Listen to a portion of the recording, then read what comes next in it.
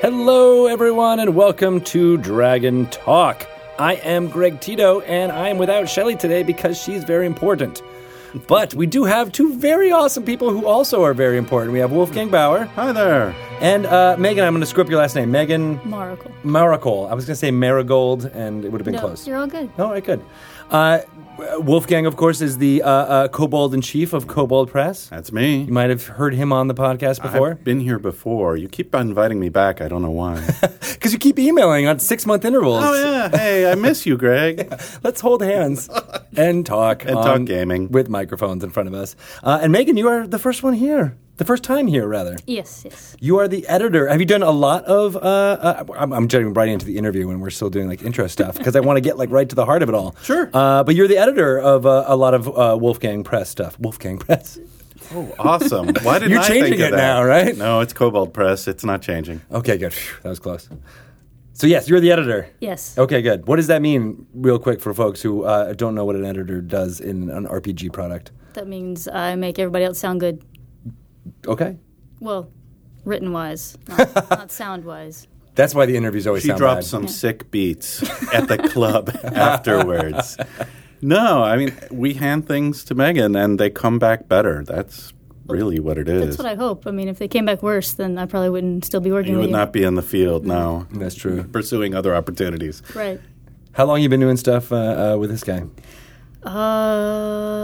June, July? Yeah, it's relatively recent, Yep. but got kind of a track record in the industry, right? Like periodicals. Yeah, exactly.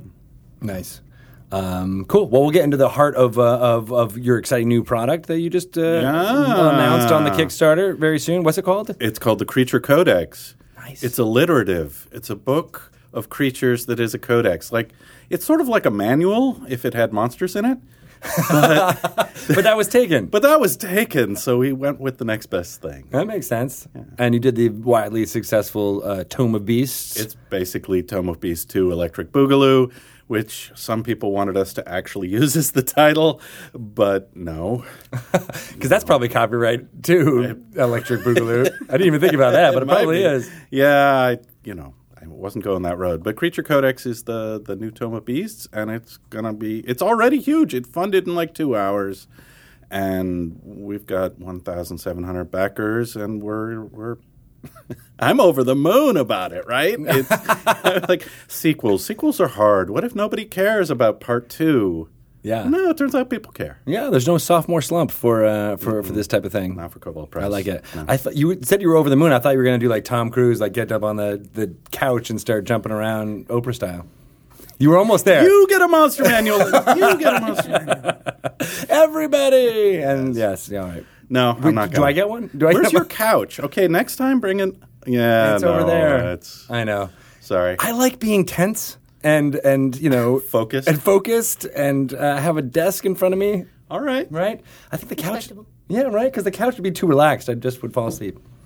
It's not your style. It's not my style, right? Exactly. So apparently you're that boring that he would fall asleep. Mm-hmm. Right. That was implied. I saw the dig. I felt the shade being thrown, but that's Greg, man. It's true. It's subtle. You got to dig deeper. So Dungeons & Dragons has got some fun stuff going on. We have Xanathar's Guide to Everything. Have you guys seen it? Yes. It's kind of amazing. People have been looking for this, I don't know how long, right? I mean, the teasers, the Unearthed Arcana, the years of build-up, and then it finally hit. I know, right? And it's like a bestseller. I've never even seen that before. Yeah, congratulations to your New York Times bestselling self, right? We are nonfiction. Do you know that? It's in the nonfiction category. I wouldn't even argue with them, right? Wherever. It's a bestseller. Why is it nonfiction? I don't understand that because part. Because beholders are real. You just got to accept it. It's true. Yeah, Megan knows. See, they're sort of a hidden group, right? Underground. Yeah. Nobody hears about them. Memory people wipes. That do, exactly, the memory wipes.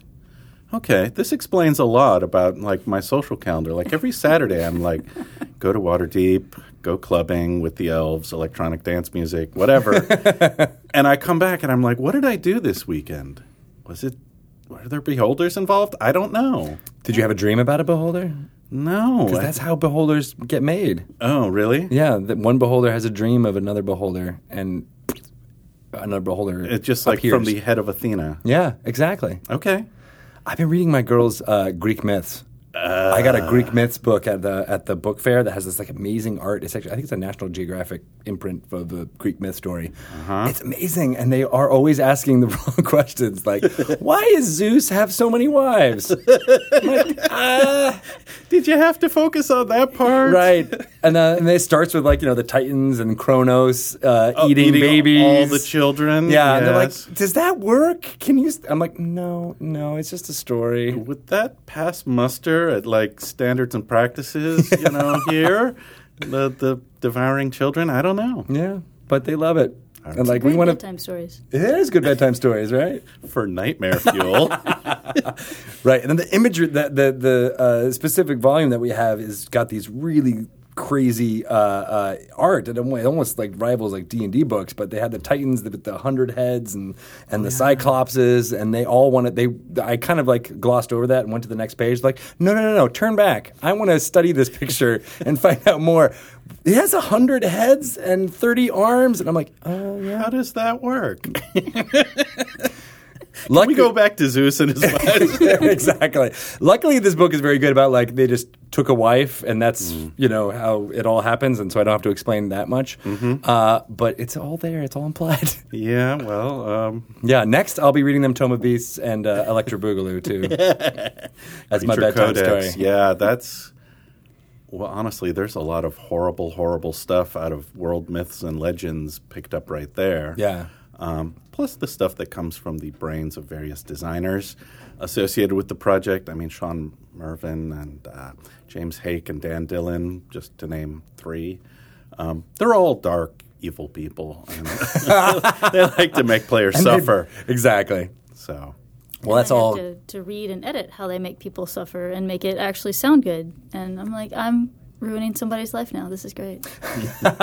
Well, they have to experience the suffering from you before they know how to translate that into suffering for their players. Right, sure. Right. Yeah. So you're passing it on. You're serving service. Oh, okay. Well, that's good. And you're doing a good job, too, because it's really creepy, the stuff that's in Tome of Beasts, and I'm sure is going to be in Creature Codex, too. oh yeah, we skew dark. Somebody asked us recently, what's your aesthetic at Cobalt Press? I had to think about it for a while. I'm like, well, we have a rule, no science fiction. We just don't do that. But the more positive rule is, we skew dark.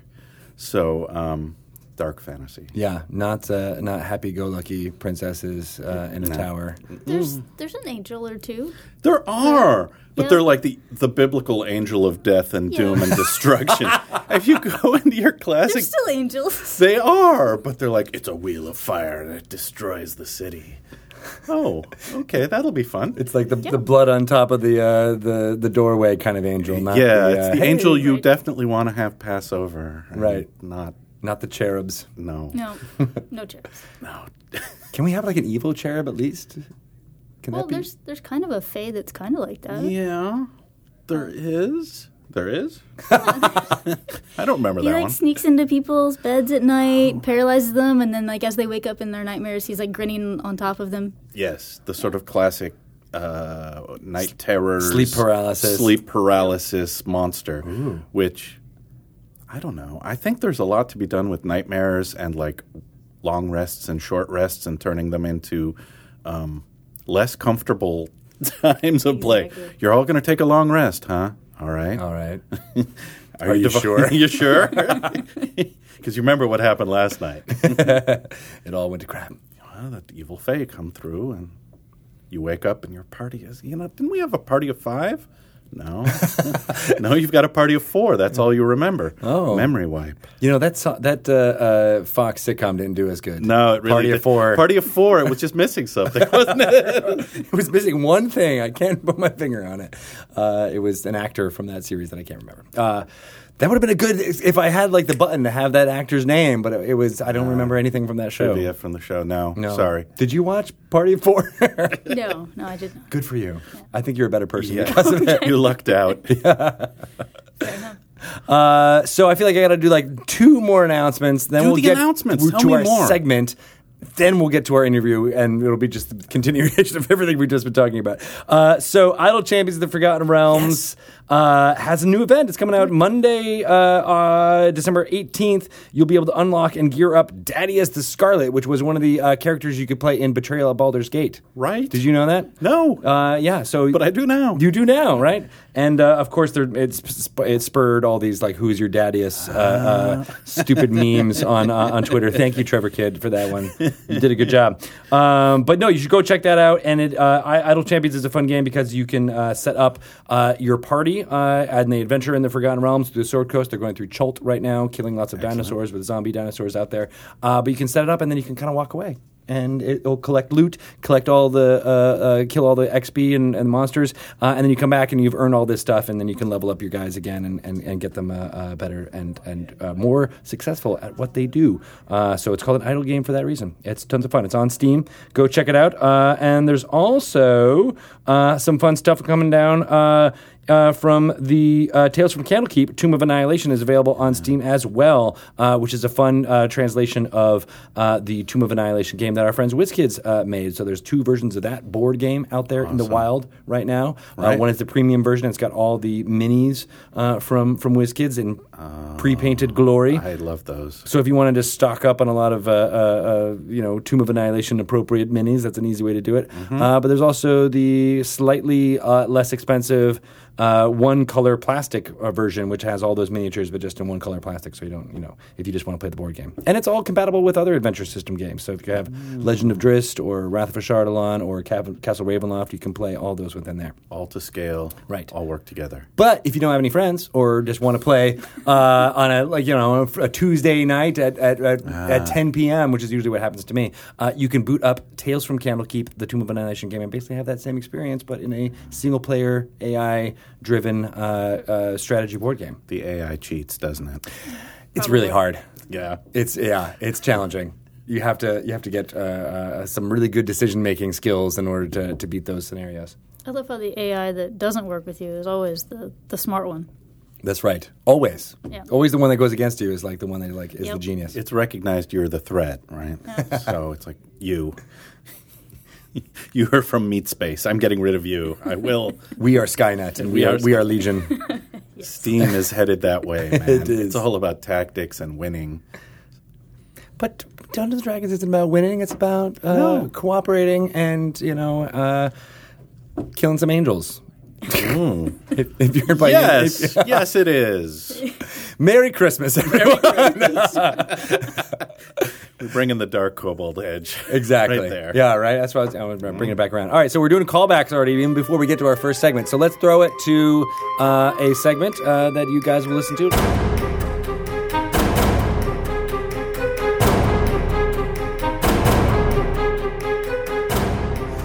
Welcome to another segment of Sage Advice. I am Greg Tito, and I'm joined by Jeremy Crawford. Hello, everyone. And we are going to talk about a specific topic within the Dungeons & Dragons rules and how it is made and how those rules are made. And especially with 5th edition, there was a lengthy playtest called D&D Next, in which 175,000 of D&D fans out there downloaded versions of the game and offered feedback, and that ended up with 5th edition. But that idea of playtesting and getting player feedback has continued through the life cycle of 5th edition, and we want to kind of talk about that and Jeremy's work on the Unearthed Arcana series and how some of those things ended up in printed material and what the difference is between all that. So it's a big topic, and it is all about how we're taking feedback from you, the fans. So where should we start?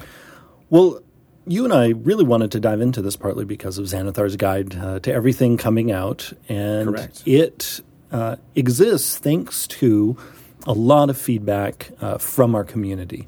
Lots of playtesting feedback, not only through the Unearthed Arcana series, but then also playtest feedback from our playtesters who've signed NDAs. Because for anyone who doesn't know, often our books, pieces of them, we will preview publicly, usually through Unearthed Arcana, and get feedback that way. While at the same time, we send portions of the book to sort of we call them sometimes our alpha playtesters. They get to see more, give us feedback, And we get all of that feedback in private. And then the combination of those two sets of feedback, in addition to our own game development and internal playtesting, results in the final version of a particular rule.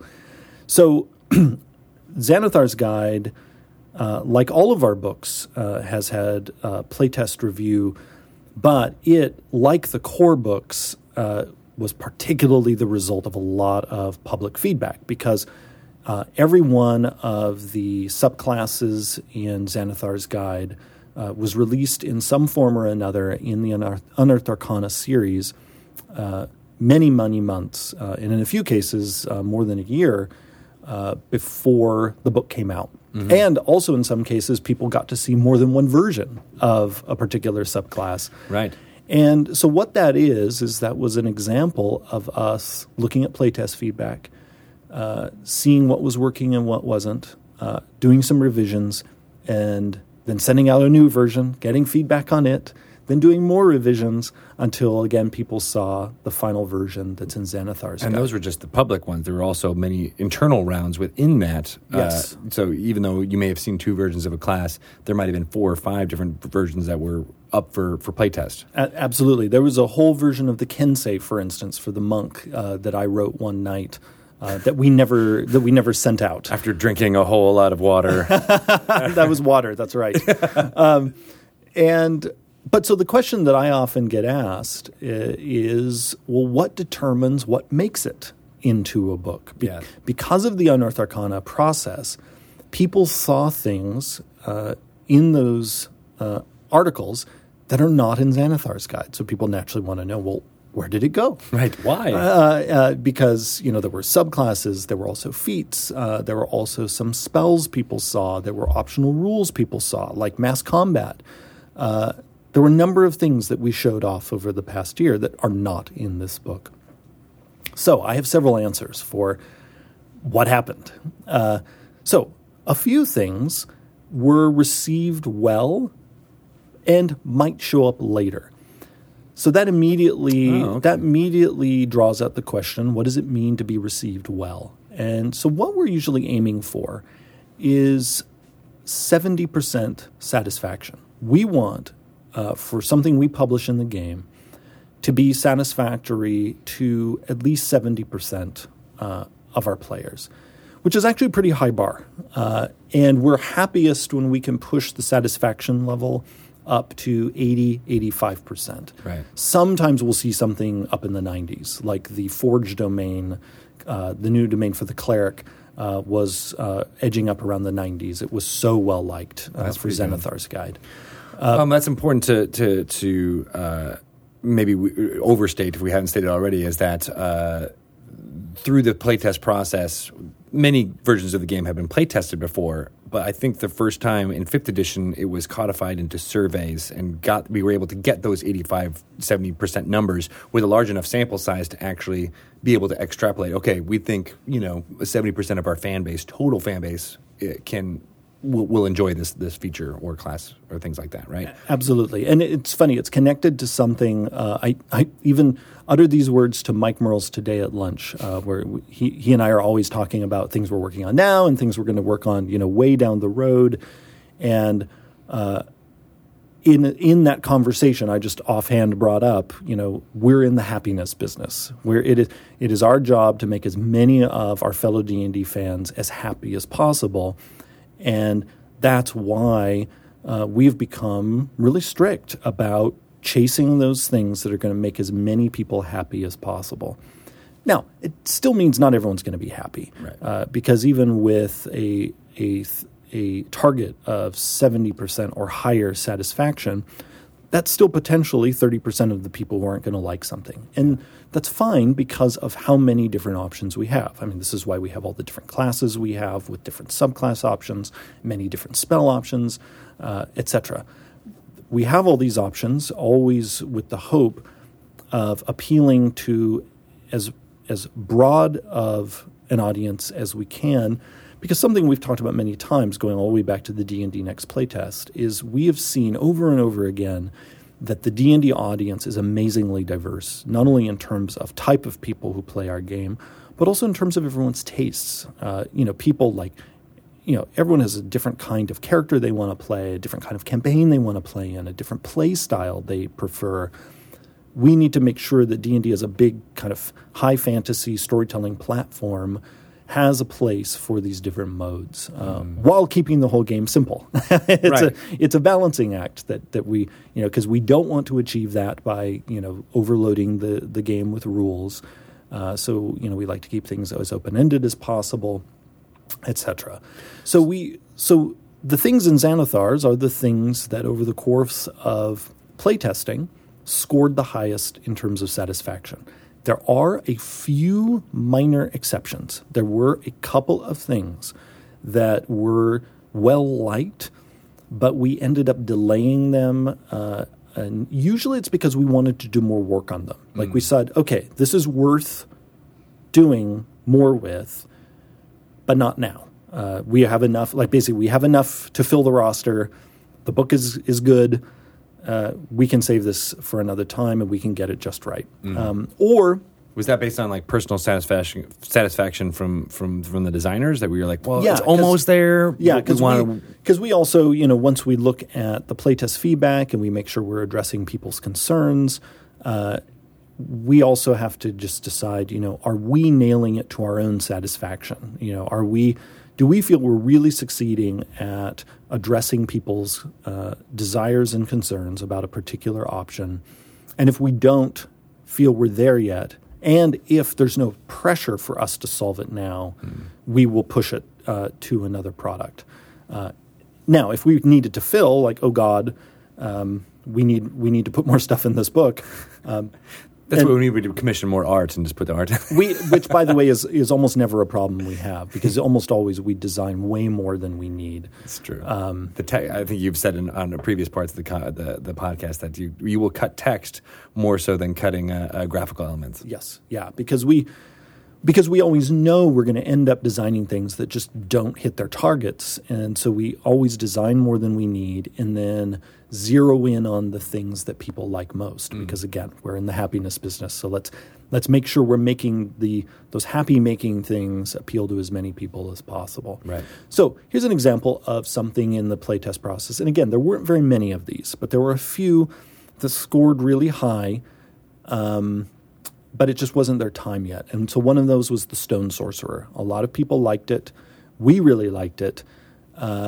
But there was some more we wanted to do, not just with the Stone Sorcerer, but also with the Phoenix Sorcerer and the sort of some elemental things going on there, and wanting, to sort of approach them in a more holistic way. We were already full up on the Sorcerer being super well liked, so it's basically with the Sorcerer we had a high class problem. We had more satisfaction for the subclasses than we expected.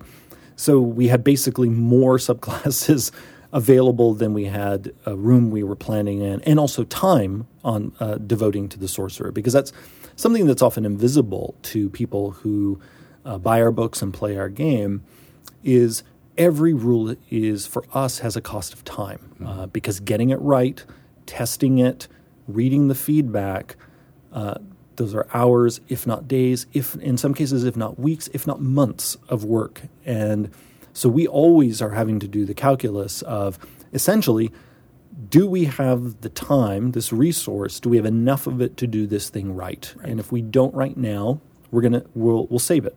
Because it turns out there will be more D&D books, and some of these things can come later. And it's much better to nail it and get it in a way that's personally satisfying, as well as resonating with the fans through the surveys and things like that. So you can be like, all right, well, let's not rush this out the door. Let's make sure that this is exactly what we think we want to publish. Absolutely. And also in the book we want it to be in. Because sometimes things will sync up nicely with other things we're working on. Right, like story-wise, yeah. Exactly. And so sometimes also there's things we can't talk about yet, because we're often planning many books ahead, and we might realize, wait, this thing we're working on would actually be better in like a book 4 books from now. I'm incredibly nervous you're going to say the names of those books. I know. And now I'm suddenly going to announce our next 4 books. Bob's Baba Bob. So, again, very few things from this past year and a half or so of Unearthed Arcana are in that category of super well liked, but we're delaying it. Right. Pretty much everything else that got cut as a potential occupant in Xanathar's Guide to Everything was cut simply because the satisfaction scores weren't high enough. Just there weren't enough people who wanted those things in the game, and so we just couldn't justify moving forward with them when other things that people were more excited about were in front of us, and we had enough. I mean, we ended up with this wonderful buffet of things that people were happy about. And now someone might wonder, well, if we're just guided by satisfaction, could we end up with a book where, like, we planned on having something for every class, but instead we have it's all just for the rogue because people only like the rogue playing stuff. rogues. Yeah. So there are, of course, other factors that we have to balance this with. We have to balance satisfaction also with completeness, because one of our goals for Xanathar's going into it was every class needs to have at least one subclass. Right. I think you got up to 2 for each subclass, right? Everyone but the wizard. And the reason for that is actually the wizard subclasses did not score particularly well until we did the war mage. And even it was like just squeaked over the line. 68%. But because we needed to have something for the wizard, that was a case of, okay, we'll devote time to get this right. And whereas if we'd already been full up on wizards, well, okay, go, buddy, you can wait. Right. We got more well-liked versions of you that we want people to see. Yeah. And on some of those, sorry, go ahead. But the wizard is a great example of we are not going to publish something just to fill pages. Yeah. That because the other wizard subclasses were not achieving the satisfaction that we wanted to see, and we felt they would require an amount of work that could end up not even paying off in much of a satisfaction increase. We just moved on and said, okay, wizard, you get 1. That makes sense. But we also knew that was an easy decision to make because we knew the wizard was also getting more spells in this book than anybody else. So in many ways, if you're playing a wizard, the thing you want most are spells. It's less about the specific subclass of a wizard you're playing. Right. And so that was a higher priority for us to make sure we delivered the spells for the wizard. What about things like the way you guys reconceptualizing the ranger, for example? Oh, yeah. So we have other things that we've play tested over the last couple years that are not here, but we announced in advance that they wouldn't be here. So there's the revised ranger, there's the mystic class, and there's the artificer. So those 3 things we announced before Xanathar's Guide came out. Not going to be in it. Yeah. But we are still working on them. So their fate was not sunk by low satisfaction or anything like that because the artificer and the mystic both had high satisfaction. But introducing a new class to the game is way more labor intensive if we're going to get it right, than introducing a subclass for an already existing class. And the Mystic in particular introduces a whole new magic system that right now in its current form is frankly kind of bonkazonks broken. So the technical term, it got bonkazonks. Yeah, and so before, basically, and I mean, this is really what it came down to, before I would allow the Mystic into the game, it needs a lot more playtesting and a lot more development. We also have some new angles we want to try with it, and then there's the question of just when is the right time to introduce either of these new classes, which are they're niche archetypes. They have their fans, people want them, we want them. But they're in a different category from, say, fighter, rogue, cleric, wizard, and the other real classic archetypes. So, we want them to have a home, but it's not ready quite yet. Now, as for the revised ranger, it is in a different category because it's something we haven't done otherwise, which is put out almost kind of a redo on a core class.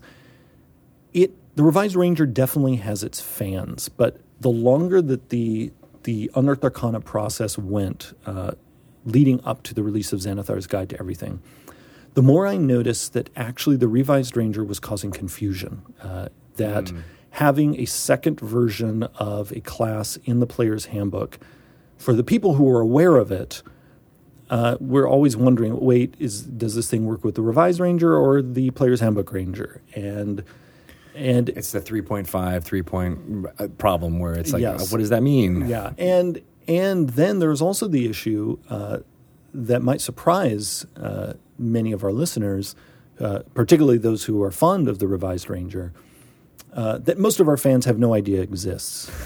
And actually, many of our players love the Player's Handbook Ranger. So the conundrum is we don't want to release a version of the Ranger that takes away the Ranger that actually many people are enjoying.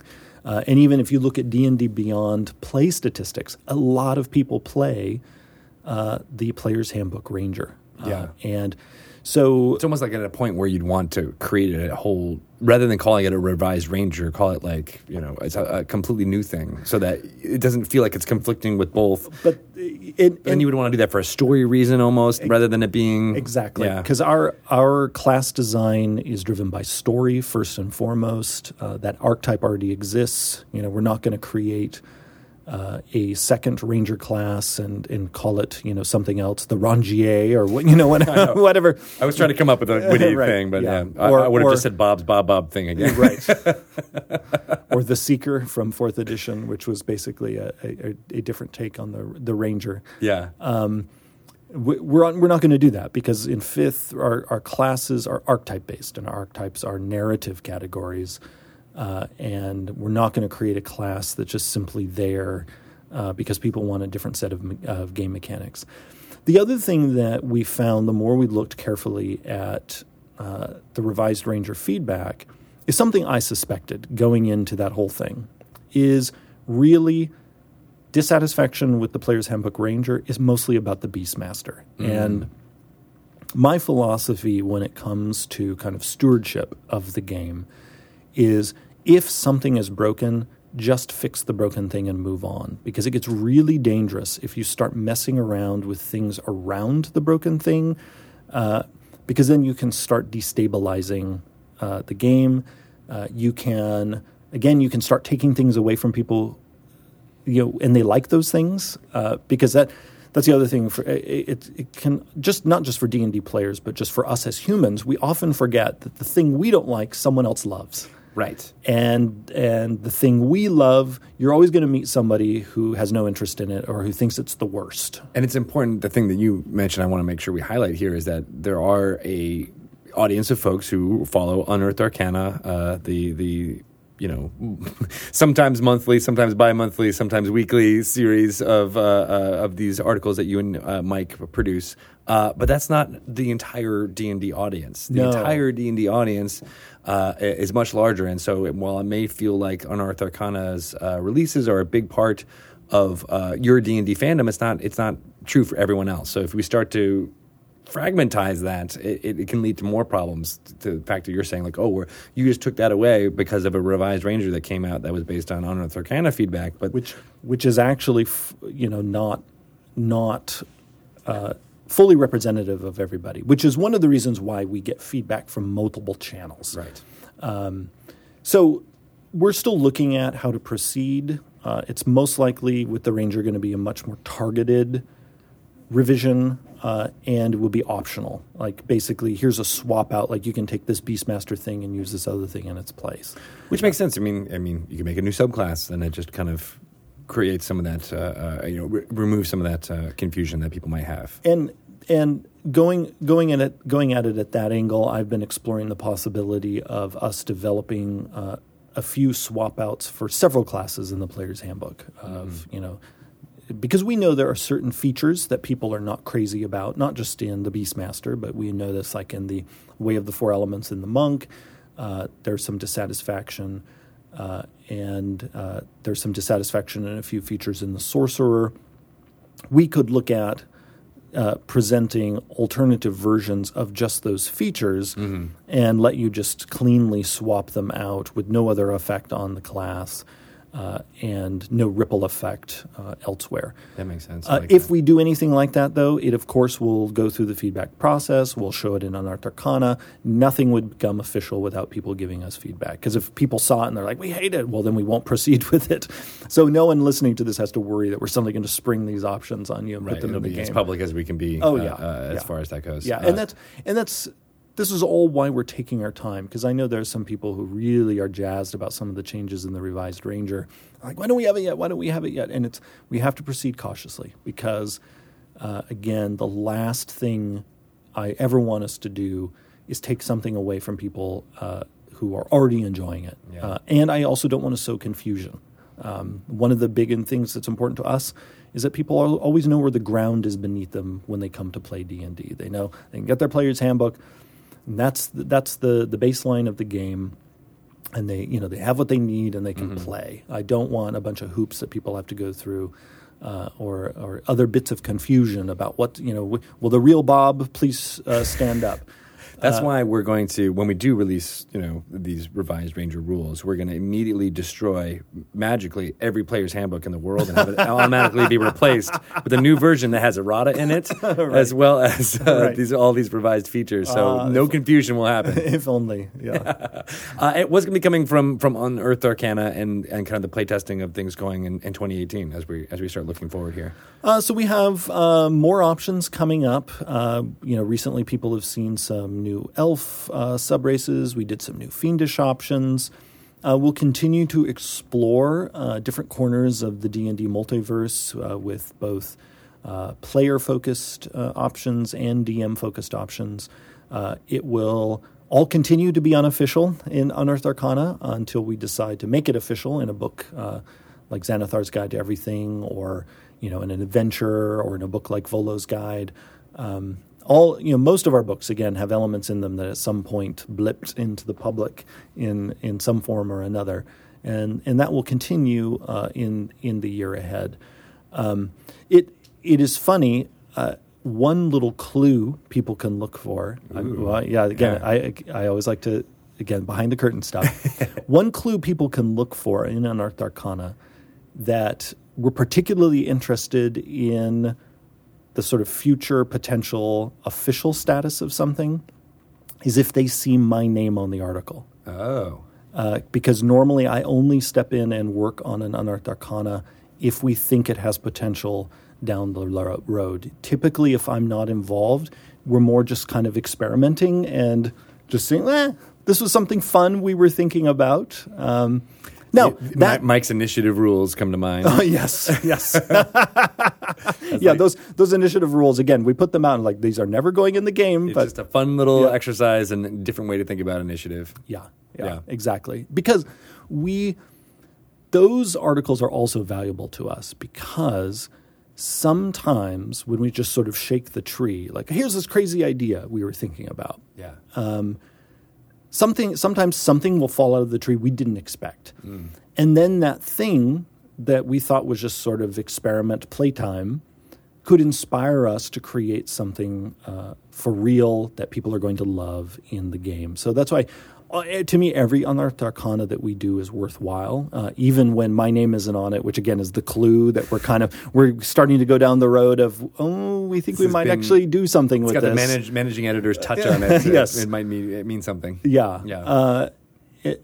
Even the other ones are valuable because sometimes they will spark a reaction in the community that will cause us to say, hey, there's something here, and we hadn't considered how fun or interesting this could be, and so we're going to push it to the next level. And that's really cool, too, because it also, it's great when fruit comes from things like that, but I think that kind of short form of designers making stuff and getting it out in front of people is valuable, just keeping those design muscles exercised in a way, right? Yeah. It's similar to, a reading, I'm going to make a theater analogy again, but a reading from a playwright where you're just kind of reading through the play, you're not staging it fully, but you get that, it's much lower impact as far as production goes, but you get to feel it, how it goes, and you might be inspired or, pull on the thread of something like that, either sketch comedy, things like that, smaller form. Absolutely. Yeah. Short fiction even.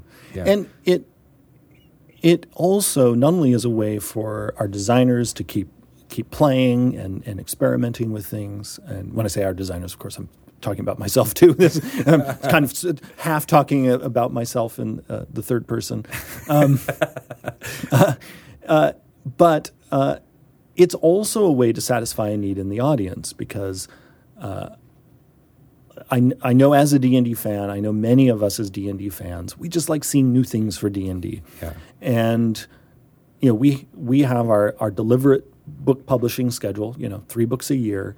But people still often want to see some new D&D stuff. So Unearthed Arcana is a way for us to play around with some things each month without risking destabilizing the game by releasing official content constantly. Right. Because getting official content to the polished state that it needs to be is a lot of work. And again, that when I say that polished state it needs to be, what I'm talking about is a state where people are still going to enjoy the game they're already enjoying, that adding the thing to their game isn't going to disrupt it, that they're going to be happy that the thing was added. We're in the happiness business. Exactly. And that it can be added or ignored seamlessly. Because something I wrote in the introduction of Xanathar's Guide, and actually repeated several times in the book, everything in this book is optional. Everything in fact, all of our books, other than the core books, is optional. We only want people to use the stuff that makes them smile. Yeah. And at the end of the day, because number one rule is the DM is the adjudicator, even everything in the core books is optional. Don't tell anyone that. Right. But there's stuff in there like the feats of the player's handbook, which is completely optional. Yeah, even feats in the player's handbook. We even tell you they're in the core book. They are optional. Yeah. Multiclassing is an optional rule.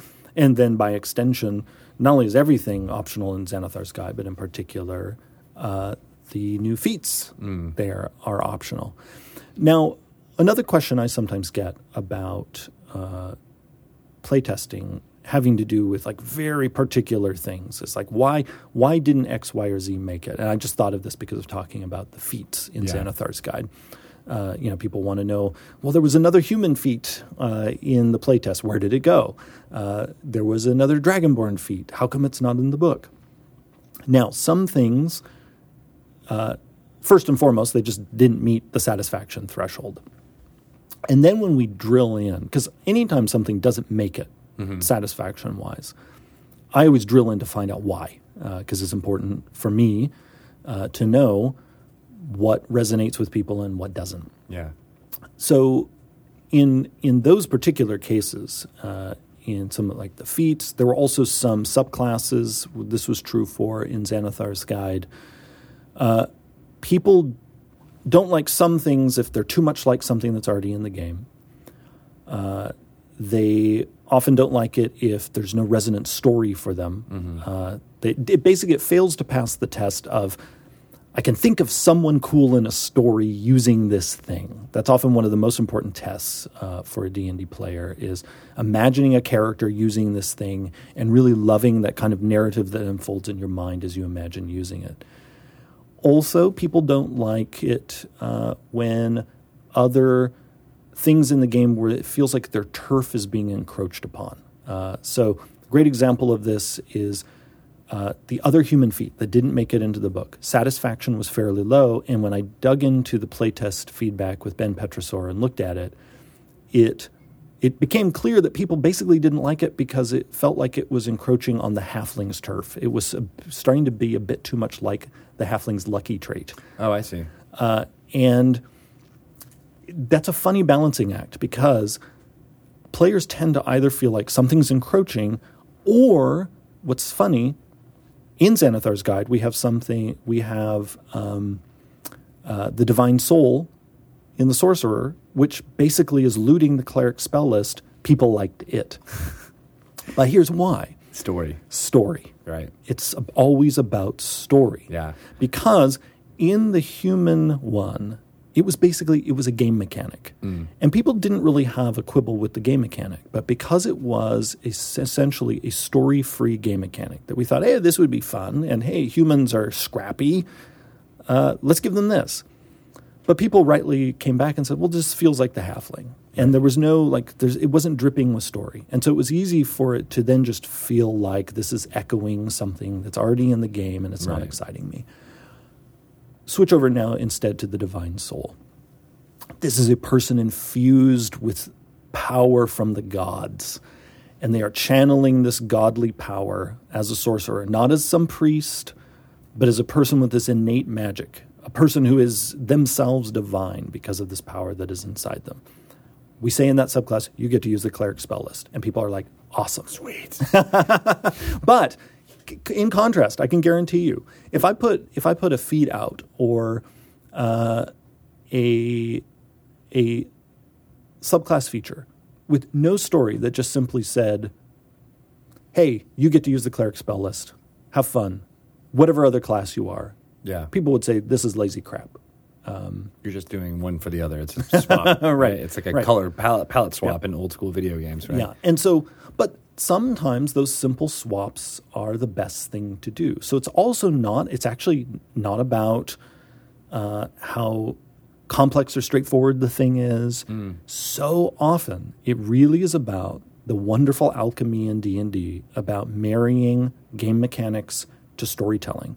And when we succeed at that, when the two are meeting and speaking to each other in a way that resonates for somebody, satisfaction goes up. And it's funny because often a lot of people online will, crunch the numbers and say, yeah, but this guy isn't dealing as much damage as this other one. And it turns out for most of our players, they don't care. Right. What they care about is, does it look like I can make an awesome character in a story using this subclass and have some way to shine? Because that's the other thing in our design philosophy is not everybody shines the same way. We always make sure everyone can shine, but they're not all going to shine in the same way. There are people who are always going to deal more damage. Right. There are other people who are always going to be more effective in exploration encounters or social interaction, etc. Right. There are always going to be some people who are flashier than other people. And there are other people who are always going to, their character is going to be more reliable than other people. And again, that's the fun of what Dungeons & Dragons is. So if the Divine Soul, it just seemed like, oh, that's a facet of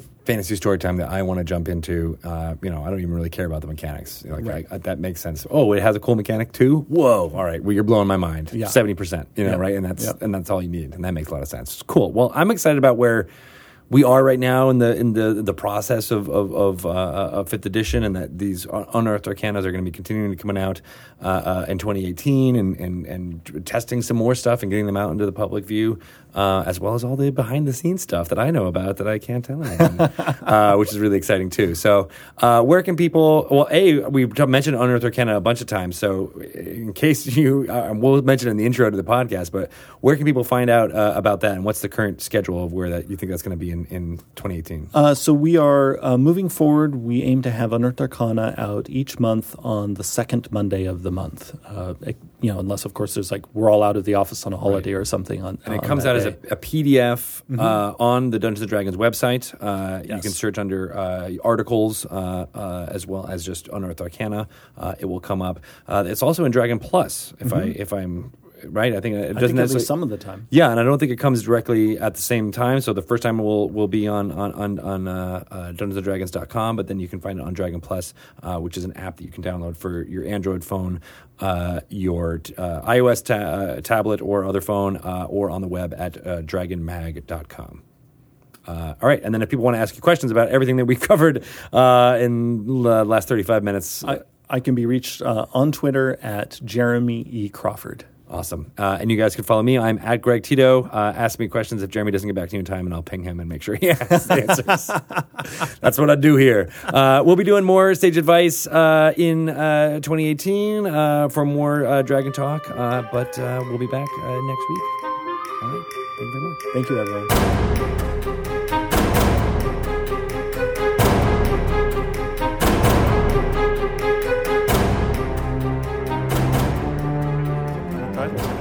Nice. So we love Humble Bundle. I do too. Yeah. Even though they're now bought by IGN, right? What? I know. Did you know that? No. They are in the IGN Umbrella. future We publishing. own your... Yeah.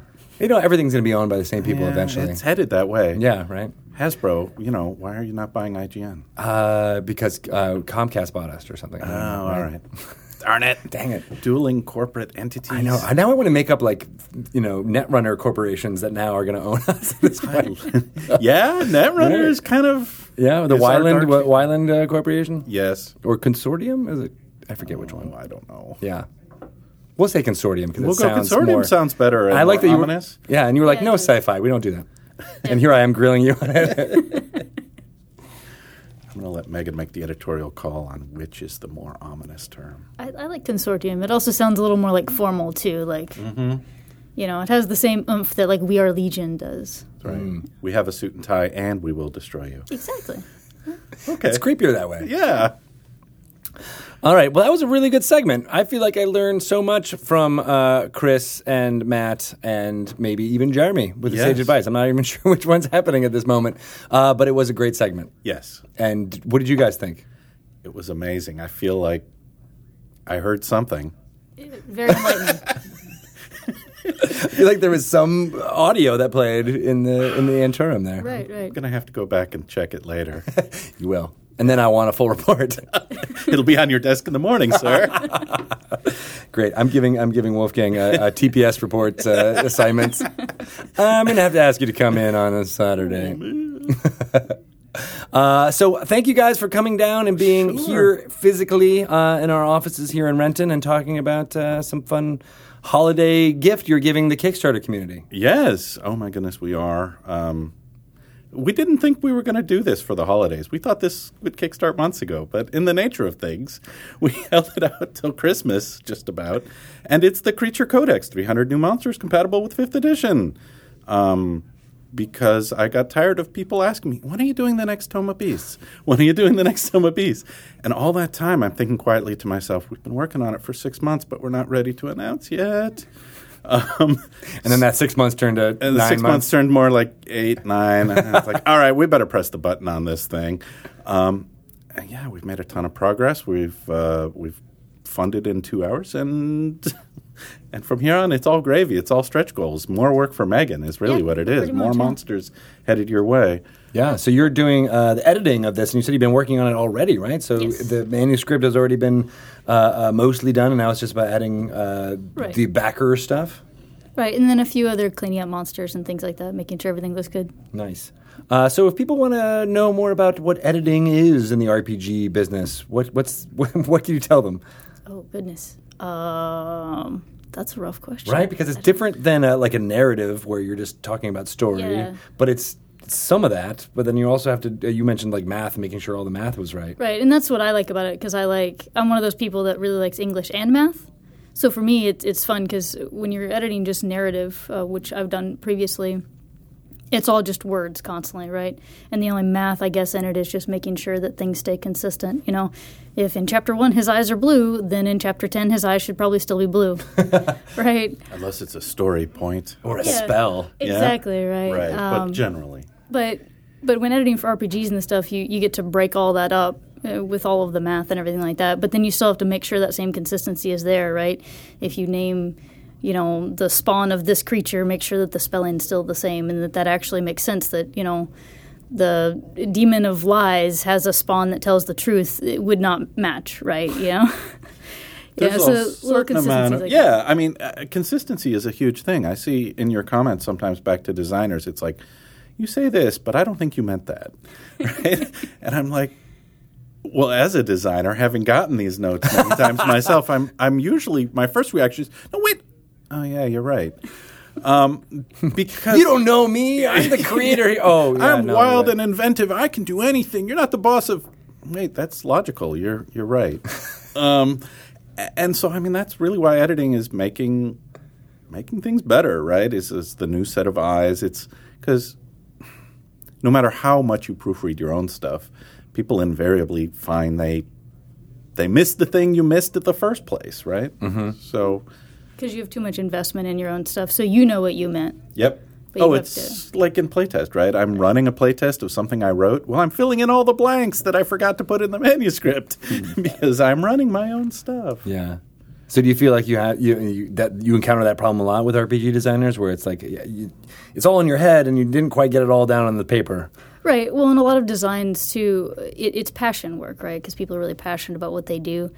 So they're all into it, and they know exactly what they want. You can tell their heart's into it, and that's one thing I really like about editing too. Because I play things like clerics and stuff like that. I like making people look good, right? Mm-hmm. So I'm like, I can tell this is their precious, their baby, right? Even if it's a multi-headed devouring demon, right? It's still it's their precious baby. So I like to make sure that any changes I make are very careful. And making sure that, hey, this isn't quite, what I think you mean, but here's an adjustment that probably works without destroying your concept. Right. That makes sense. Yep. Do you play a lot of D&D or Yes. RPGs in general? I like RPGs. When yes. did you start playing? When I was about 8. No way, really? Yes. 8 years old? Yeah, my mother and stepfather are both really into, AD&D, so 2nd edition, and I played a lot of that as a kid, and then evolved into 3rd. I'd skipped 4th and went from 3rd to 5th. Played a lot of 3 and 3.5. That's cool. And a lot of 2nd edition, which was tons of fun. Nice. My favorite was when we did Council of Worms. Oh, yeah. It's where I got this. We had a really? table with a bunch of old products that we were passing out to people, and I grabbed this awesome adventure. Oh, no. And I just happened to see that it had a name on the bottom, Wolfgang Bauer. Yes. The Adventures Doom of Daggerdale. Indeed. And it was, and I didn't realize this was TSR in the UK. What? I think they published it. Huh? I think. No, it was published in the States, too. Oh, you have the British edition. Maybe. It's a rarity. No, I think it just has the both of them on there. Oh, okay. No, I was wrong. Maybe they 93. Yeah, that sounds about right. So, does this hold up? Is this as good as it was when you made it? So, my memory of these events 20 years ago. Yes. 20. And who edited them? Well, to be fair, Georgia Stewart was the editor, and so she made me look good. Oh, my God, these names all take me back. Dawn Murin did the cartography. Angelica did the type. Pasted it up by hand. And the interior art is by Tony Dieterlisi. And the cover is Jeff Easley. So, Yeah, that's it. The cover's what caught my eye even before the Wolfgang Bauer down there. yeah, I tried to keep this one simple because it was kind of fairly low level, and I didn't know a lot about the realms. I was more a Greyhawk guy at the time. Mm-hmm. So I'm like, I'll just pick one Dale and make sure I don't leave. And since then, I've gotten, occasional notes about, you're the Daggerdale expert. It's like, no, I was told, rate one, you've got a week. And no, it wasn't that bad. It was 2 weeks. 2 weeks. Dagger Falls, the Dream Fever. Yeah, I remember this. Well, I think it holds up, but I would, right? And that's why we're going to play it right now with the expert dungeon master who wrote it. And you don't even need a copy because you have it all memorized, right? It's all black and white. When did we start? Color came along on television long before color in RPGs. I know, right? Further adventures. And 93 is that cusp year, right? Where it feels like it was a lot of 2nd edition stuff was getting made, but yeah. Oh, jeez. All right. Yeah, totally awesome. New magic item, the Net of Dreams. Ooh, I also, like that. they raised somebody from the dead, and he's been doing bad stuff ever since they brought him back. When are you going to do a tome of magic items? Oh. February? You heard it here first, folks. Well, I think Megan edited our PDF, putting our toe in the water, right? Items Wondrous Strange. It's a PDF of like 55 new D&D magic items. Nice. Weird ones, some of them. I like the weird ones. Yeah. So, and people said, hey, that was great. How about a few hundred more? And we said, that may take some time. But yeah, it's amazing what's coming out, like not just from Cobalt, but everywhere, right? Like the Guild Adepts and other companies. Yeah. Because there's room, right, to do something weird and different. So yeah. With Xanathar's Guide to everything out there, it kind of covered a bit of the core classes stuff that doesn't necessarily work as well on Dungeon Masters Guild. Although there is like tons of stuff on there with new character classes, but it's more, I think, adventures and story and narrative stuff does a lot better like the on magic there. item section felt really flavorful, but not all that powerful, right? Yeah. I think Chris went into those with the idea of like, here's something that's will add to the story flavor of your game way more than overpowering. Right. It's like, well, everybody wants the Vorpal blade, sure. But wouldn't you also like to have some magic that just makes your character cooler without... Yeah. Yeah. Like I forget what the name of it, but there's the robe that does it flows back behind you, so you look really epic whenever there's a shot of you. You look epic at every opportunity. It's like, what paladin doesn't want that? What bard doesn't want that? They all want that. Right? Heck, my wizard wants that. I know. I want to design a spell that's basically like the I talked about this on the podcast before, but like the playwright spell. Where like here's the show, and then like it's like a illusion magic that you basically just program with whatever text and stage directions that you want it, and you could sell that as a magic item to go to different fantasy cities, and they could put up your show. Put up your show. It's like, well, it's like puppeteering without the need for tawdry puppets. Exactly. It's like the DVD player of the fantasy world. All right. I think you've given us enough to work with. We're going to take your idea and run with it. Like, nice. Royalties headed your way. I love it. I want my bard character, who's like the Jeffrey Katzenberger, or like whatever. It's like the media mogul who's going to take over all fantasy realms with his illusion spell. All right, let's do it. All right, done and done. I'm on board. So you played a lot. Well, going back to you, Megan. You played a lot when you were a kid. You said when you were 8. When did you? Were you dungeon mastering then, or were you just playing? The first game I ever dungeon mastered, I was in 6th grade. Oh, wow. And it was not the greatest, but my parents were very understanding, so that was good. Were they your players? Yeah. Oh, that's so cute. And then I have a younger brother as well. But he would often get bored, so sometimes he'd wander off and come back. Yeah.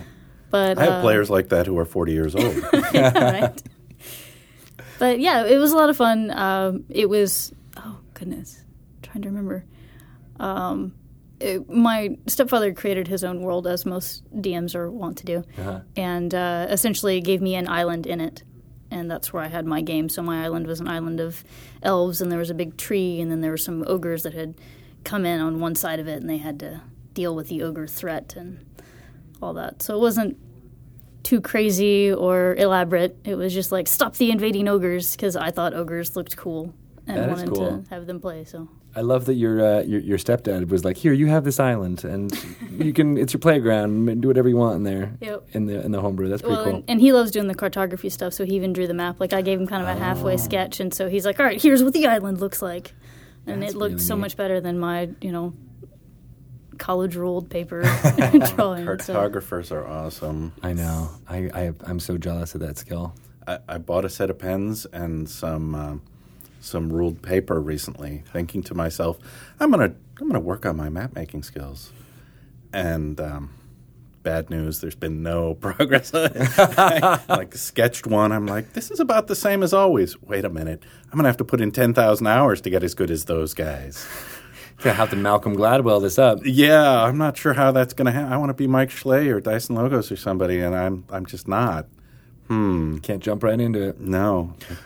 Well, the funny thing is, many people say that about you. About like, I can't just jump into running a small publishing company that's doing awesome stuff. It's totally easy. Cobalt Press only took 11 years. Is that true, Megan? Is it totally easy? I still think I'm around because I don't say no when he sends me stuff. Oh. So. Yeah, I keep waiting for the no. I'm like, oh, this is totally unreasonable. Hey, Megan, can you turn this around by, Monday? Oh, she said, yeah. Oh, that's great. She's the best. Now the real test is like, can you turn this around by yesterday? Yeah. No, I'm not quite that good. No, soon. Yeah, when you get your time traveling abilities. Yeah. What is it? Hermione has the little time turner. Yeah. You could do that. I'm pretty sure every editor gets one at a certain tier. Yeah, so what training did you have to go through in order to become a techno editor? The time turner. Chronomancer. Yeah. I think I've missed that. Or maybe I haven't. I'm going to go do it right now. All right. I just did that training, and here's my Chronomancer. Exactly. It's my badge. But yeah, did you go to school for editing, or was that like something that you wanted to develop, or is that just how did you end up here? So I wanted to go into linguistics, and then when I entered LSU, I went to Louisiana State University. Oh, okay. And, go Shaq. What? Didn't Shaq go there? I don't know. I just know the Tigers are awesome. Oh, okay. That's right. The yellow outside LSU. They're purple and gold. Purple and gold. Yeah, we bleed gold. purple and gold. Sorry, gold. Yeah. I never understood how It's Many a sports canary people yellow. are about like it's gold, not yellow. I'm like It's very important that you get the shade right. exactly. It's Maroon? canary, not. Maroon and crimson are totally different, okay? You're right. You're right. Exactly. But I'm pretty sure Shaquille O'Neal went there. Just throwing Oh, that out okay. I haven't looked that up, so I don't know. Don't know about the history of LSU. there. You didn't go to But- any basketball or see anything happening there? No, I used to get really upset about the football games because tailgaters would arrive on Tuesday and take up all the student parking with their RVs. And the game was on Saturday. And the For game a was on Saturday. Saturday That's so game. messed Yeah. It's you guys don't understand the SEC, man. That's It's pretty. crazy. It's a thing. Yeah. Yeah. I lived in the South for a little while. Oh. And yeah. I'm from the South, so Oh, nice. I was in North Carolina. close in enough. Durham. Yeah. Yeah. Pretty much. Only like 1,000 miles, 1,500. Nothing. Something like that. South But is yeah, no, big place. they pay very much close attention to not just football, but college football College football specifically. specifically, yeah. It's true. So you were trying to edit while there was tailgaters going on around you? Basically, yeah. I wanted to go in linguistics, but they canceled their linguistics program around the same time I started college. Mm-hmm. So I was like, well, I guess I'll just go into English because that's close enough to editing, right? So, and then it's history after that. So Nice. And you're like, I'm going to get a job working at Cobalt Press. And your dreams come true, so good job. sure, yeah. Dream come true. Nice. I took a linguistics class mostly because I knew Tolkien was a linguistics professor. So I'm like, if I'm going to do this, then it was totally not making up elf words. We're like not I thought gonna- it was going to No, be. it's math. That's what I like about Yeah. it because it breaks it down into the math of language because language is math and math is a language. So It was a math credit. That's half the reason why I took it too. 'cause I I'm like, was I get some math shocked credit. and amazed to learn that Minoan Linear B, one of these languages that has never been translated, they finally cracked it a year or two ago, and nobody told me. And how they cracked it? They gave it to an AI. oh wow. Really? I'm like, well, yeah, apparently. They said, here's ancient Greek, here's Linear B. Do your stuff, AI. And it came back with enough for the humans to, do the rest. And I'm like, okay, our linguistics plugins are just a matter of years away. Yep. I hate to say this, Megan, but, at some point, maybe there will be AI editors. Oh, yeah, that Maybe would there will awful. be. That would be terrible, actually. Yeah. I don't think I'd like that. I think there might be AI games Game publishers. designers, publishers, yeah, absolutely. I'm going to be the first to be replaced. No AI podcast hosts, though. you sure? That's not going to happen. Voice synthesis. This is brought to you by Skynet. Hi, my name is. Hi. Right. See, Siri is already halfway there. It's true. She'll already talk to you. So, do you communicate with your AI device? And when you do you use please and thank you? I do communicate with it, but only because my children have taught me how. They're like, Siri, where's the zoo? Siri, get me ice cream. Siri, get me whatever. I'm like, kids, stop doing. You're talking to a robot. Right, text mom. I'm like, okay, no, there's no person there. I know, but I don't care. It does stuff. So you don't use please and thank you then? I don't use please because and thank you. I when I talk to the Alexa thing, I'm always like, thank you, Alexa, for turning off the lights. You're a See? kind person. And sometimes I'll say Alexa and I don't actually want to do anything. I'll just say Alexa and I'll pause. I love you. And she always responds very kindly. Oh, Yeah. see? They A special relationship. We do, yeah. they're like mimics in vocal form, aren't they? They're Yes, they are. They're not real people. But are they? I don't know. What's the the Turing test is going to be You're right. passed They- eventually. Well, they translated Linear B, so as far as I'm concerned, they're Yeah. smart. So what is Linear B? That's my question. It's like an ancient form of Greek from the days of the Odyssey, right? So the Minoans and the Greeks had different ways of writing, different alphabets, and Linear B was the alphabet nobody could crack. And I sort of grew up with it in my limited understanding of linguistics as that thing no one will ever understand. So when somebody said they got it, I was kind of blown away. Is it like they had writing? It's a writing. It's a written an form. alphabet, but they It's just 4,000 years old, and it goes back to the days of Atlantis. And there was no Rosetta Stone that had. There was no Rosetta Stone, and Yeah. there's not enough of it for them to just brute force it, however they do it. Except when they have the AI. Except now, apparently they do. So I'm like, okay, we live in an age of wonders, and if I had to comprehend languages, it would have been easy, right? But without magic, we need our tech to pick up the slack. Is that what that spell has been all about? You were throwing the AI at it this whole time? This whole time. to learn the halfling language? Or Was it Asimov? Abyssal? Any sufficiently advanced technology? I think it was Clark, actually. Or it was Clark. Yeah. You're right. It wasn't Asimov. Stupid Asimov. He just did the 3. But if you ask Alexa the 3 laws of robotics, she rattles them off. Oh, does she? Yeah. See? So who was better, Clark or Asimov? I don't know. I'm not into science fiction. See, it's another callback. We love it. Picking up steam. So this project, Creature Codex, you said you've been editing it this whole time. What's it like getting into the minutiae of editing something like this? Well, I'm not, he's doing the actual design of the book. I'm mostly just focusing on each individual creature and making sure that each individual creature could stand on its own, operate on its own, that kind of thing, so that you could take this and put it wherever. So that's mostly what I'm doing, is just focusing on the individuals and making sure they work correctly, and then also making sure that, if we have a creature that blows exploding snot at somebody, that we don't have a second creature that throws exploding snot at somebody. It was one of my favorite second edition dragons. I'm sorry. Oh, okay. I thought it was a very specific thing that you were like, this is happening. No, that's canonical D&D, Greg. Yeah, that's the Amethyst Dragon's breath weapon. It blew geese that exploded. It was great. Oh, Ed. Gem dragons. I've been there. And the other thing that's going on now at this stage of the design and the editing process is we have multiple writers, right? And they all write a little differently and sometimes forget different things or work in a different way. So a large part of what I think of as editing work is making the whole thing feel like there's one voice. Right? Like it all's cohesive. And we don't have 16 werebats, demon bats, bat lords, whatever. What you said. And making the language consistent, too. Right. Yeah. Because, you can definitely tell, like, this author always does this. Okay, well, let's trim that down. And then this one never does that. Okay, well, let's add a little bit more to that so we've got it consistently. Yeah. It takes a delicate touch, because you don't want to, as you said, take away their voice or make it so that their creativity doesn't come through. Exactly. And the thing is, because their passion works, right? I don't want to be like, your passion's stupid. That's for the playtesters to do. Right, exactly. That's for you. That's your goal. Well, and me too. But, I mean, we've got a playtest coming up for a lot of these monsters, especially the ones that have super weird powers that we're less confident in how they play, right? Yeah. And sometimes they do come back and crush dreams.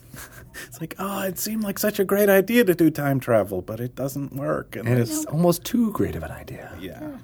Almost. So how do you do that when you're doing a playtest for things like that? Do you just drop it into a story, or do you just create a scenario? We brute force monster playtests. There are other ways to do it, right? But when you have 300-400 monsters and you want as many of them playtested as possible, what we do is we throw it out to people and say, all right, fill out this form, tell us what level your party is or what levels of play you're comfortable with, and we'll send you a packet that goes with that challenge, right? And so it'll be 5 monsters. They can drop them in anywhere they want and then throw us back a report like, you wipe everybody out. We were bored. We laughed at the snot dragon, right? Any feedback is good feedback. Well, honestly, we laughed at the snot dragon feedback is really useful because it may be that, we're disagreeing about, that's the dumbest, whatever. But if the playtesters come back and said, my group really laughed. I thought it was stupid. My group loved it. And it's like, okay, it works in play, right? Yeah. It's fun at the table. And sometimes it's really hard to tell that and anything humorous or dark or like you're not sure about the tone or what the reception is at the table. It's like, okay, put it out there with people who've just read it cold and are running it. Yeah. And that's incredibly helpful to end those kinds of arguments among creative types. Yeah. And when the playtest, that's when you find out, because you can kind of imagine certain scenarios that some of these creatures will be in, but when it's actually out there and people are using it, they might use it in a scenario or in a way that you never would have thought of. Or like an interesting challenge or something for what they think is interesting for their players, and we're like, well, we never thought the creature would be in the water, but I guess it technically could be. All right. Yep. And it made it much more dangerous. Yeah, exactly. They can always find a way to make it either more dangerous or less dangerous. Well, yeah, and sometimes it comes back. Like for Tome of Beasts, there was a sphinx, vulture sphinx. And everybody who got it was like, this is really cool, but sphinxes are supposed to know riddles, and there's even a riddle thing written into the powers. And there's no sidebar for riddles. So I had to go look some up. And, you made me work. And I feel like, we failed, right? We shouldn't.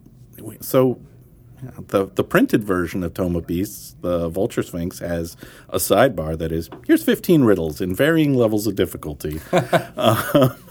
And did you make those up? Did you make up new riddles, or were they cobbled from? I think a couple are sort of classics. And I don't know, half are brand new. They're hard to dream up, honestly. Yeah. I wrote like 6 of them, and then I took 6 from the Greek mythology or whatever. Right.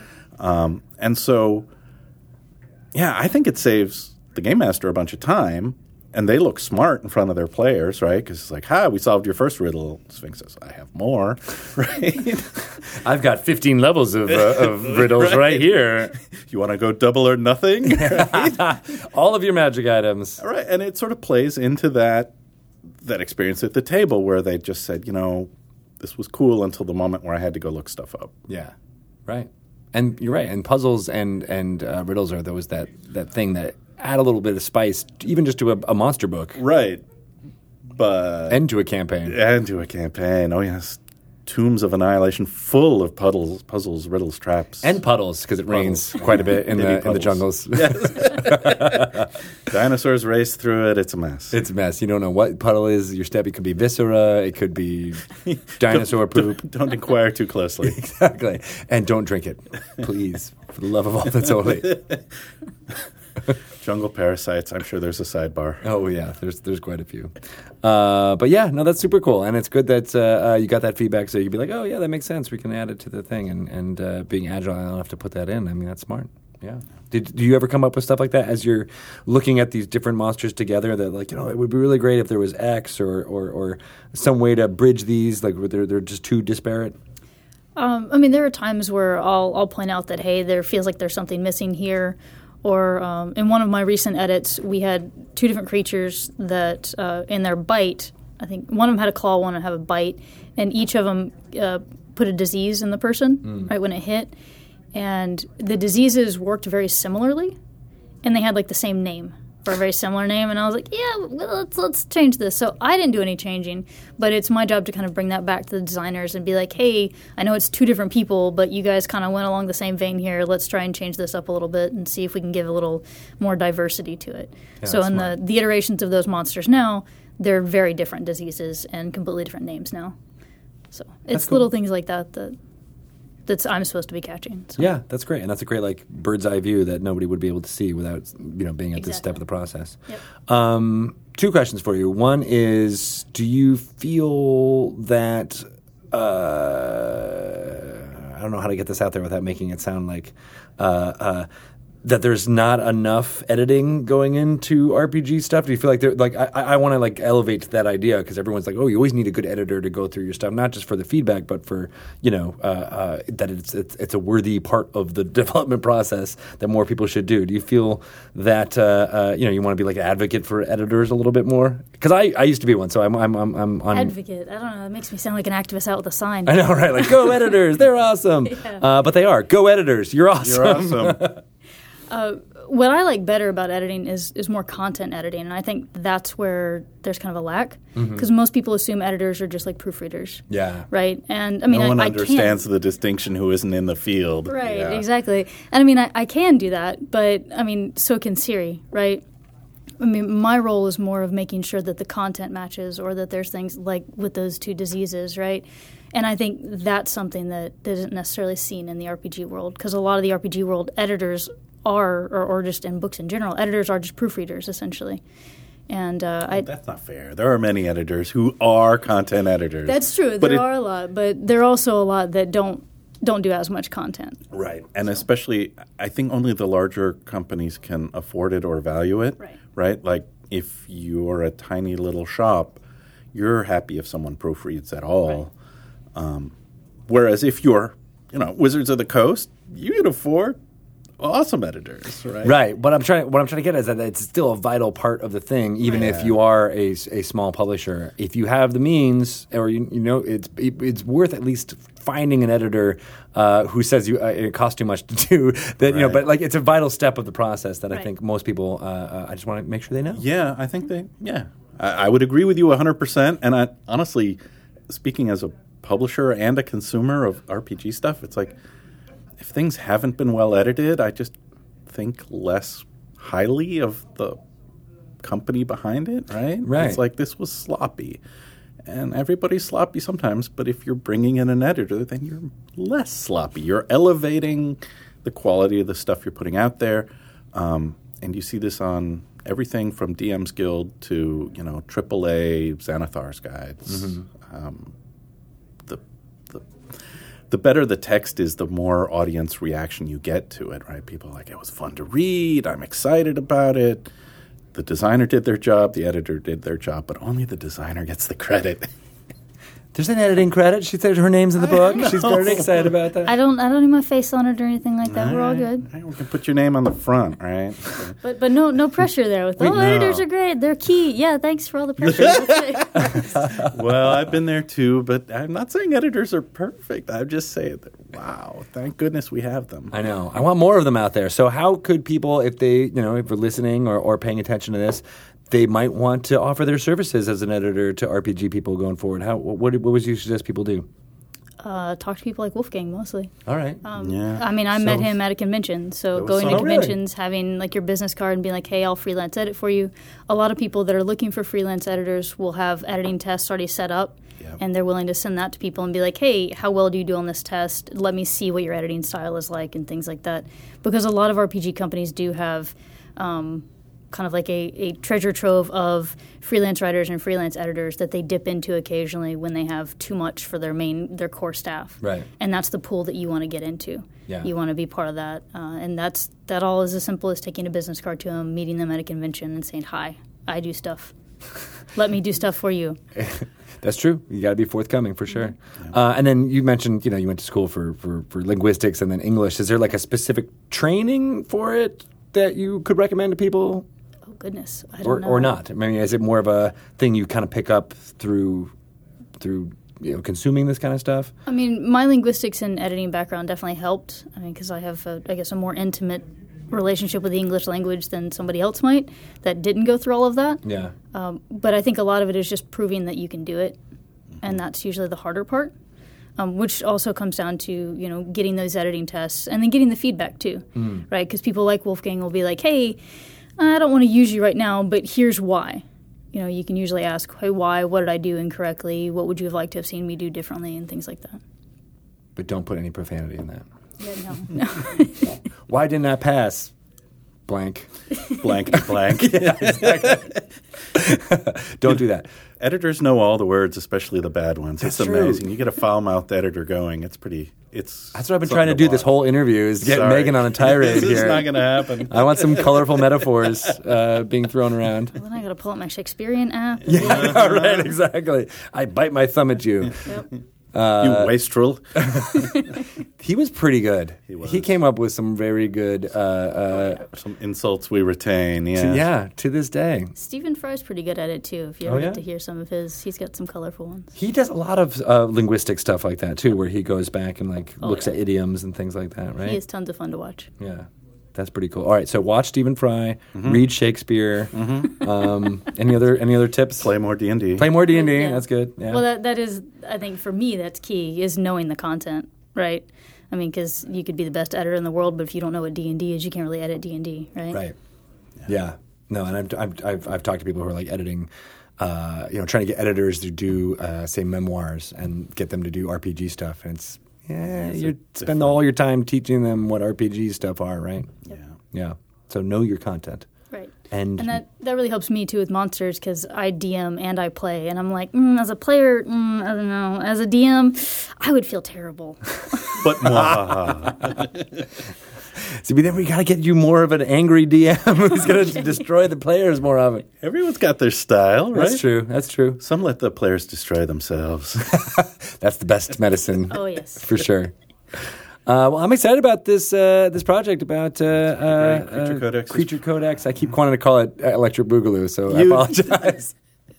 I knew that logo was going to haunt me. It's true. Can I just get, like, when the copy comes, I'll buy it, and then I'll just tape Electric Boogaloo onto the front of it? I'm about this close to saying, we're just going to give every backer an Electric Boogaloo sticker just to get it out there.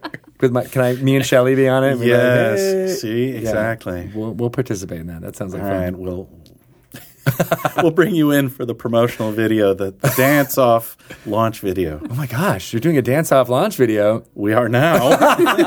You heard it here. Everyone knows. And now I got to practice my dance moves as well as my editing skills. Elven dance music. Yes, we got to get some EDM going on here.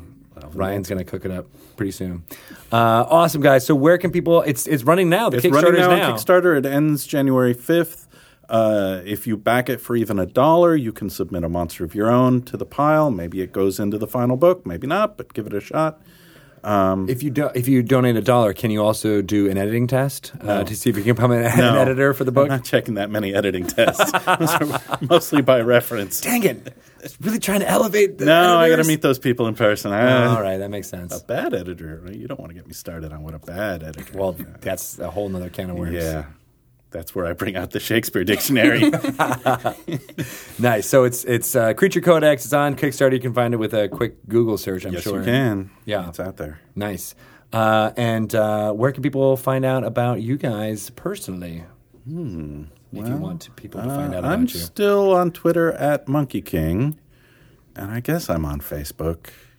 I don't Facebook as much as I used to. You on Friendster? No. Yeah, me neither. MySpace? No. GeoCities? Oh, you probably still have a website up still of GeoCities with the... I still have a live journal somewhere.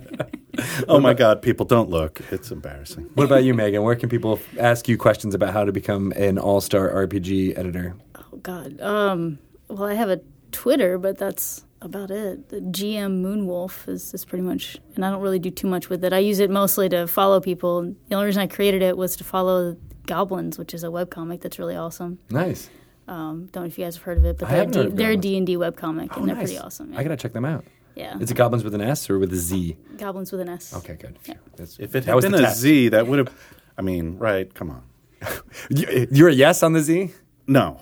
Okay, good. All right, phew. I'm not down with I that. thought we were going to have No, we're not. blows. No. There was going to be some fisticuffs. I am of an elder generation, a more civilized time. I only use the Z ironically. Does that count? I'm a child of the 90s. All right, that's fine. Yeah. You Fresh Prince and your And your brats. brats. doll. Oh my You remember God! those? Yes, the Yeah, logo. unfortunately. Yeah. Yeah. I remember seeing them. I was of an age where I was like, what are they making these for? It's the wrong message for children. I was like, 16 at the time or something like that. I'm like, And why now- would they do this? Now look at you Who's and their your target audience? I know. Drizzt and your Doers and your Menzo Baranzas. There's a lot of Z's in there. There's a lot of Z's here. At least there's no apostrophes in our dragon. Which one? There are lots of apostrophes. There are a lot of apostrophes. Too many. Too many out there. Well, thank you guys for braving the traffic and coming down to sunny Renton or foggy Renton, as the case may be.